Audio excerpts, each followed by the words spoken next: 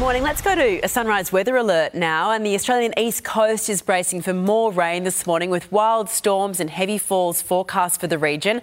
Let's go live to 7 News coastal expert Paul Burt. Bertie, where will the worst hit?